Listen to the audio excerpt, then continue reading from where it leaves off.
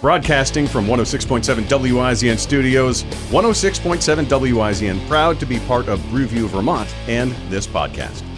Welcome back to BrewView, the podcast. Mel Allen, John Gales, episode 6. No kidding. How are we this way? How have people not unplugged us already? Are we at 30 or 40 listeners at least now? I've got to say, we've got to be as solid. I mean, I've seen some shirts out there and heard from people that are saying, like, I've seen us on Twitter.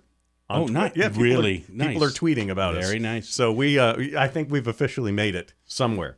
Yeah. But to episode 6, and now today we're going to be talking about a fantastic thing that's happening down in Montreal with Montpelier. Sorry. Montpelier. Wow. Give me a second cup of coffee today, apparently. All right, so we're going to be talking about a great thing happening down in Montpelier, and we've got Ryan Christensen from Caledonia Spirits, right? Absolutely. All right, Brian, welcome to BrewView, the podcast. Thanks, guys. Thanks for having me. Ryan, so it was great seeing you last week, I think, or the week before. It was the 26th or so.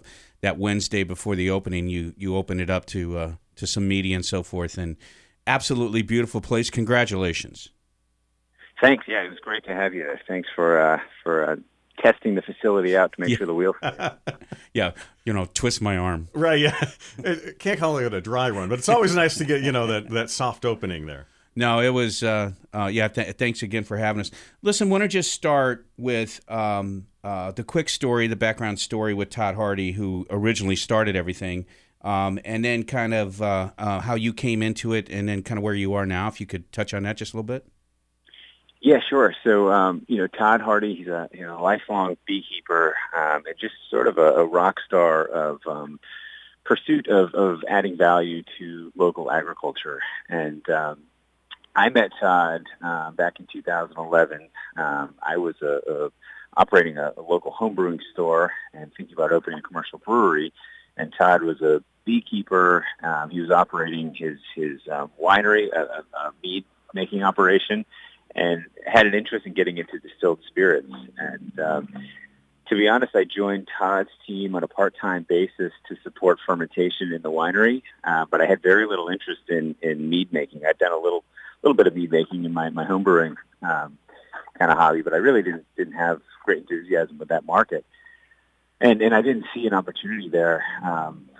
Meanwhile, Todd had a license to distill. He had a couple of pieces of equipment, all with some safety challenges and essentially things that needed to be fixed. And I should note that I grew up in a hardware store, family hardware store in Plainfield, Vermont. So I just love to fix. Oh, I know where that. Yeah, excellent. You know where the parts are.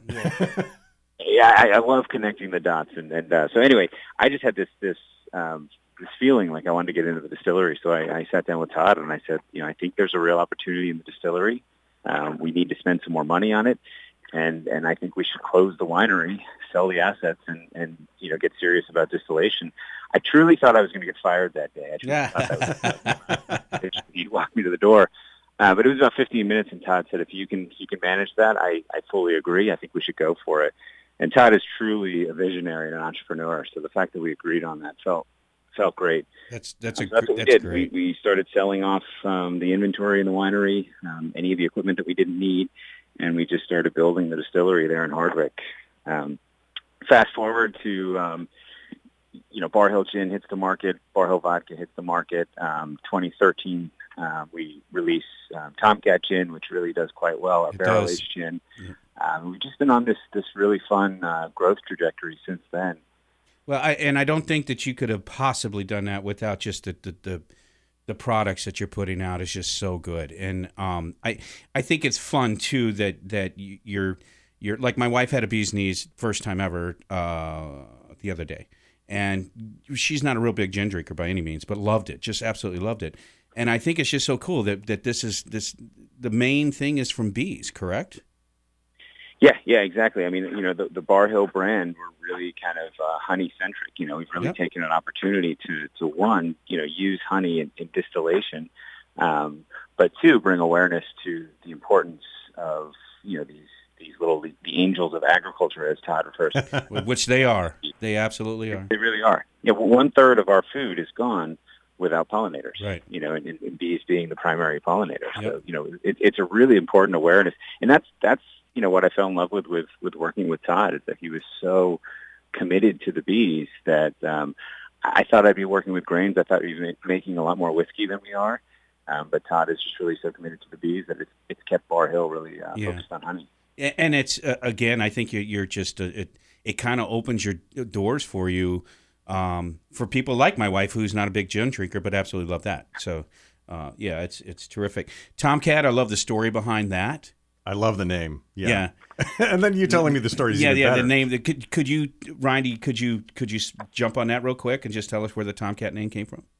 Yeah, sure. So that was actually a nickname for the product for us, but it comes from an old story, 18th century London, when British Parliament was banning gin. Essentially, gin was blamed for all of the terrible things that were happening. No, they outlawed gin. And sort of celebrated beer, and gin was everything evil, and beer was everything wonderful. But what happens, just like any other prohibition situation, when you try to take something away, people want it more. And unfortunately, they worked hard to block the ability to get gin, which made the quality of gin go down and the desire for gin go up. And so what happened was, really terribly made distillates were produced. So the original bathtub gin. Bathtub gin, yeah. Exactly, bathtub gin. And then they would mask the terrible flavor with sugars. And that's how the style Old Tom gin was created. It was basically the worst quality gin masked with a bunch of sugar. So, but the way that it was sold was, illegally in alleyways. They would actually hang a plaque of a black cat. And the black cat plaque was the symbol of there's gin here. Right. And then anybody could walk down, the alleyway with just a couple of coins, put the coins into a coin slot in the wall, and from a tube in the wall would come a shot of gin. So it was highly illegal, but this Tomcat plaque was sort of the symbol of we've got gin here. So we just love that story so much. And all we of do the too. products, how can you not? Do too. We're sort of playing on the style of Old Tom gin, but of course, we're not using low quality materials. We're using very high quality materials. Right. But we're sweetening our what would be a dry gin with a little bit of honey. So it's always been sort of a fun play on the Old Tom style. So anyway, that's how we gave Tomcat the nickname. Tomcat, long before we ever had a label for it. Yeah. Well, and it goes when you look at the label too. It kind of okay, that looks like. It should be that story. It should be called Tomcat. Yeah, exactly. It looks a little tougher than regular gin. I love this stuff. Yeah. So, Ryan, when did vodka come along? Sorry, vodka? Yeah. Vodka was vodka was the easiest product. It was right in the very beginning. So we had honey. Honey is a great sugar source. It's almost ludicrous to take 2,000 pounds of raw honey and make it into a flavorless, odorless, neutral spirit. Yeah. But it makes sense. It's a lot easier. I guess when you say it like that. Yeah. But what's amazing, I always find that we've made vodka from everything under the sun, and nothing kind of shines through. When you take it to 95% alcohol, you distill it through a column still, and you take it to 190 proof before we dilute it down, you're removing all of those flavors. Right. Well, 95% of those flavors, but only with honey do you get that just subtle, creamy, kind of nod to the wildflowers, and the honey kind of residual character really stays intact, particularly on the nose, which is what makes it such a special vodka. Yep. Yeah. So now is the bar open? Because I know, right? It's vodka time. I know. I want to taste that. Okay, let me try that. No, that's terrific. Again, I just love what you guys do. You guys have moved in. It's now open. The new facility in Montpelier. I kind of watched it go up, driving back and forth. I go through there a lot. And again, we got the tour. And Mel, I'm sorry you couldn't. Oh, next time. I will definitely be absolutely. Down there. But just gorgeous. You want to talk a little bit about that for us, and just kind of what can someone expect when they walk in? What they're going to see? Yeah, so our goal in building this facility was to get closer to a downtown and get our team under one roof. So by team, I mean distillers, bartenders, and ideally even pulling in the farmers that we're working with. Because we sell in the three-tier system. So we sell to a distributor or a control state who sells to a store or a restaurant. So the actual customers of Bar Hill are really far away from the people, working with the raw materials. So the goal of constructing this facility was to create a space where people could come by, enjoy really great cocktails, see our stills, meet our distillers, and hopefully even meet our beekeepers and our farmers that we're working with. So, when you enter the facility, you'll see pretty prominent bar. We have a 16-seat bar with a sort of an indoor-outdoor space. Beautiful. And I love the you've got a big open window behind it that you just open right up. The Winooski River's right there. Oh, nice. Yeah, it's nice. Go ahead. Sorry. Yeah, in 7 days, quoted me as calling it the cocktail creamy stand, which I don't think I will ever live that down. And we are serving the bees freeze, which is the frozen bees knees, which is really fun. But oh, nice. We were trying to create, we knew we weren't going to be like an all-night bar. We're not going to be open until 2 a.m. So we wanted to really sort of activate the river, but also bring people into sort of an indoor-outdoor setting. Because Montpelier is built on built on the Winooski, and it's something to celebrate. Right. Agreed. You're really bringing the local flavor. I mean, of all the people who are making that, you can taste the thing there. Meet the people who are in the production line. I mean, that sounds. Talk about terroir. You don't get much more than the local flavor than literally meeting the guys who are responsible for the ingredients. Yeah, and just to build on this a little bit, you walk. There's storyboards and beautiful photos and the whole story of what we're talking about and how it came about. But then there's the label. The guy was I don't know his name. I apologize, but he was putting the Bar Hill was get done, and I guess the last thing is the label and all that. But just getting that all, but just to watch it, and then they have a saying painted in the distill room, which is a big room, believe you me. Sure. Do you know what that is right offhand? I can't remember exactly. Something about if it's not filled with. Yeah, it's a quote from a newspaper from 1811 where there was a distillery burned to the ground in Peacham, Vermont, and at the end of the article, it says, if not with milk and honey, certainly this land overflows with gin and whiskey. And, this land does flow with gin and whiskey. Yeah. Number of stills. There was 28 active stills after this one burned down in the town of Peacham, which is, I think a town of 700 people today. So wow.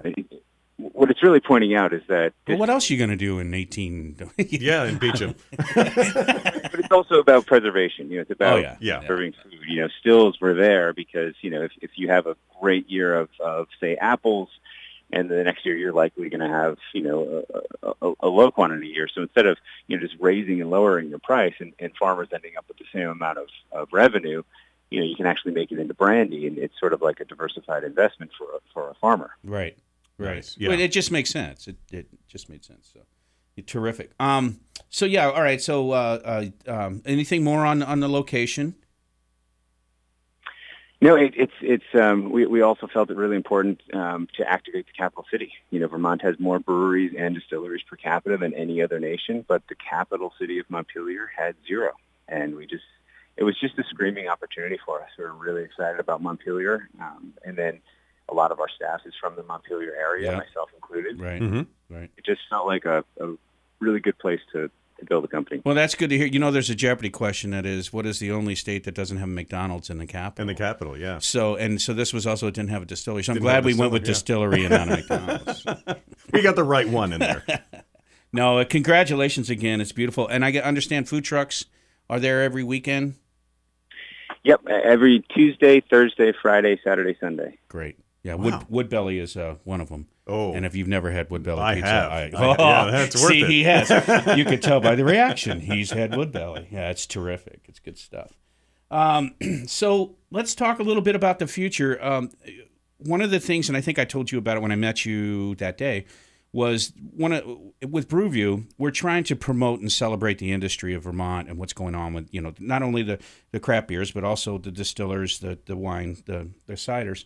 And me getting out there and talking to people, Mel, is the same thing. There's a lot of optimism. There's a lot of innovation going on. It's just really terrific. And it's not just with the product. It's also the delivery of the product and the facilities of the things and all of that, which it makes it almost in a life of itself. I mean, Ryan's facility is terrific, and Ryan will bring in a second as I go on here. But Lawson's new place in Waitsfield's gorgeous. Gorgeous, Von Trapp, I was in there. That's beautiful too. It's just it's an experience. Yeah, and they're making it an experience. I mean, this too. Yeah. So, are you seeing the same thing, Ryan? Do you see a lot of optimism out there? You see a lot of innovation? Yeah, absolutely. I've been amazed even the amount of people that came by the distillery this week who were not there because we just opened. They were there because they traveled down from Montreal and they were looking for something fun to do. And they were all surprised to hear that we had opened on Saturday. Right. It wasn't so much about we want to come to Bar Hill and see the new distillery. It was more about we want to go to Vermont and meet the makers of these fabulous products. And that's really exciting. I started brewing beer back in 2005 and, brewed beer for 7 or 8 years and opened a small home brewing store, which I never thought would survive. And now that for me has evolved into distillation. But a lot of my old customers, Sean Lawson used to buy packs of yeast from me long before I ever knew Sean Lawson would be such a hero, So it's like this evolution of, a couple of folks hanging out chatting beer, suddenly we're all in business. Yeah. Hobbies have really run out of control. Yeah, this home brewer's now hosting, a podcast. Mel. Well, I kid with Mel, Ryan, because when we were talking about doing this, he said, "Well, I just made a batch in the basement the other day," and I said, "Well, this is the perfect person for me because I don't know what the hell I'm doing, and he does." So, I totally agree with that. We had the authors of the history of brewing in Burlington on episode before, and it's funny how everything is kind of secular and also kind of where everybody knows everybody. You brought up Sean. They were bringing up the fact that Greg Noonan and then the guys over at Foam are from Switchback and and just that kind of thing. So and it seems like everybody's got the same kind of image or the same kind of thought on things, which is very cool to see. With you guys, with Bar Hill, is that through the nation now? Are you expanded out? Yes, we sell to 32 states, and then we sell to some really cool importers from various countries around the world. Basically, we wherever there's been sort of a desire for our products, we've considered it. So a lot of those 32 states, we're not selling a lot of product, but we're selling to some really hip cocktail bars who like to get involved. But for the most part, our distribution is, Vermont's still our number one state. Massachusetts is a huge market for us. The Boston market's really, really growing incredibly quickly. Right. And then New York is a fun place, and Montreal is a fun place. So we're Northeast centric, but we are, reaching out a bit and finding some great relationships all the way in, L.A. and San Francisco and, Dallas and Austin. Nice. Really fun places. Nice. Yeah, I saw on your website you've got a map of the bee's knees, and I was like, wow, this is way stretching farther than I thought. So my oldest lives in Chicago, so next time I'm there, we'll have to have one. I ran across a Citizens cider once. I'm sure I'll run across a Bar Hill somewhere. Yes, I'm sure you will. It's just really nice, Ryan, that you are one of these people who really are bringing this, like you said, you're bringing the producers, you're bringing the end consumers. It's basically from birth all, to bottle to the person who is tasting it. You really, and I think that's one of the things that sets Vermont apart is that we really want to be that full delivery experience and really just talk to the end consumers about what they think about it. Yeah, absolutely. And I don't want to get into sort of, bashing the spirits industry, but it is pretty disappointing to realize, what percent of the liquor store is all produced in the same factory with a different label on it. Yeah, and right. We didn't know this getting into it. Todd and I were not saying there's an opportunity in premium gin. It was not sort of a forward-thinking business approach. It was more of an evolution of the farm. And the farm just kind of took us into this world of spirits. And finding out that the rest of the industry isn't actually making anything, they're just telling sort of, fictional stories with fancier bottles. Yeah. We didn't know what an opportunity that was, but that's why it's so important that we open our doors and let people come in and see our stills, because that's actually rare. It's less rare now that the craft movement is so great. There's beautiful producers all over the state of Vermont. There's beautiful producers, all over the nation now. But for many, many decades, the industry has been dominated by a couple of big column stills, conveniently placed in the heart of the Midwest, and it just, sends all sorts of, juice from one factory into every liquor store across the nation. Yep. And sometimes, two labels are actually the same juice, and that's just not the transparency that customers deserve. Yeah, it's the same juice with a different label and a story that's made up behind it. And like a fancier bottle, it's going to cost you $5 more or $10 more for the bottle. Yeah. Ryan, on that, no. And first of all, I just want to say that you and I've met your taster in Edelweiss, Deli. You have a tasting room there that we I really enjoyed. But your people are knowledgeable. They really do a good job of explaining things and again, just not being intimidating or not, and telling that story. So kudos. One quick final question. Then we'll wrap it up. You're in the distillery business, and then you have the craft beer business, but you face some other things that they don't, correct? As far as state laws go and federal laws. Yeah, the rules are different.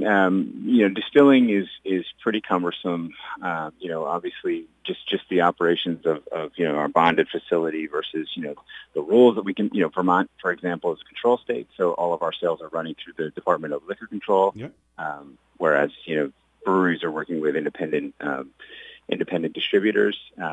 It's definitely different. In every state, I often joke that we once took a class on exporting just to learn if we ever wanted to export, what would that be like? And I realized that exporting is actually easier. Yeah, selling to Hong Kong is easier than selling to New Hampshire. So when you're in the liquor business, you're actually exporting every time you cross a state line. So there's a lot of rules to learn. Yeah. And there's a lot of government oversight of every single drop of alcohol that we produce. Do you think that's going to get a little easier though because of the growth that's going on with such craft growth? I don't know about nationally. Yeah. The TTB is a sort of a big and hard to read animal, but Sure. I can tell you that legislatively, locally, it's been incredible. The state of Vermont's a great place to do business. We are actually successful in changing a couple laws this year. We worked with the brewers and the winemakers Yep. and distillers. And we passed some laws that were really advantageous to not only to our local distilleries, but it's going to keep our doors open. There were some silly sort of tax cliff rules where if we were successful, we would cross sort of an arbitrary line and get hit with an incredible tax penalty. It was never set to generate revenue to the state, but it was set because they never thought the distilleries would actually take Right. off. So it was just sort of this whole And it was a different animal. It was a totally different structure, delivery, everything. So yeah. Exactly. But we had legislative support. We had support from the governor. We had support from the Department of Tourism and Economic Development. And we actually all worked together and changed a law, which we signed at our new distillery before we even opened the door. I did not know that. Wow. That's signed terrific. a bill, which is a pretty cool thing to be a part of. Yeah, that is. Congratulations on Nice. that. Well, Ryan, listen, we're going to wrap things up. Thanks for taking the time. I know you had an event today that you're going to or whatever, but I appreciate you taking the time. And Really appreciate it. yeah. So, and good luck with everything. We'll send you a copy of this so you can play it to your neighbors and friends and all that, and we'll actually have some more listeners that way. Just put it on a loop. Great. That sounds good. Thanks, guys. Thanks for your time. All right. Thank you so much. Absolutely. All right. Take care. Ryan, you still there? All right. That was a great conversation with Ryan. Great Got to guy, check isn't he? out Caledonia Spirits. Yeah, I want to go there. Yeah. I want to talk, distilling and beer because, Yeah, I know you can. That's why I asked about the legislative part of it because he knows both. But That's yeah. really great. Yeah. I mean, it's, I can't imagine how he learned what he did because that's one of those things where I feel like you have to experience it. You have to go through it to learn all of that and to see that direction of like, hey, we need to follow this distilling and, just that gut feeling. Yeah. No, it's He great made the right story. choice. It's a great, yeah, great story. Great story. So thanks, everyone. Thank you very much, everybody, from BrewView Vermont and BrewView, the podcast. Join us next time. We are broadcasting from the studios of 106.7 WIZN. The Wizard, proud to be part of BrewView Vermont and this podcast.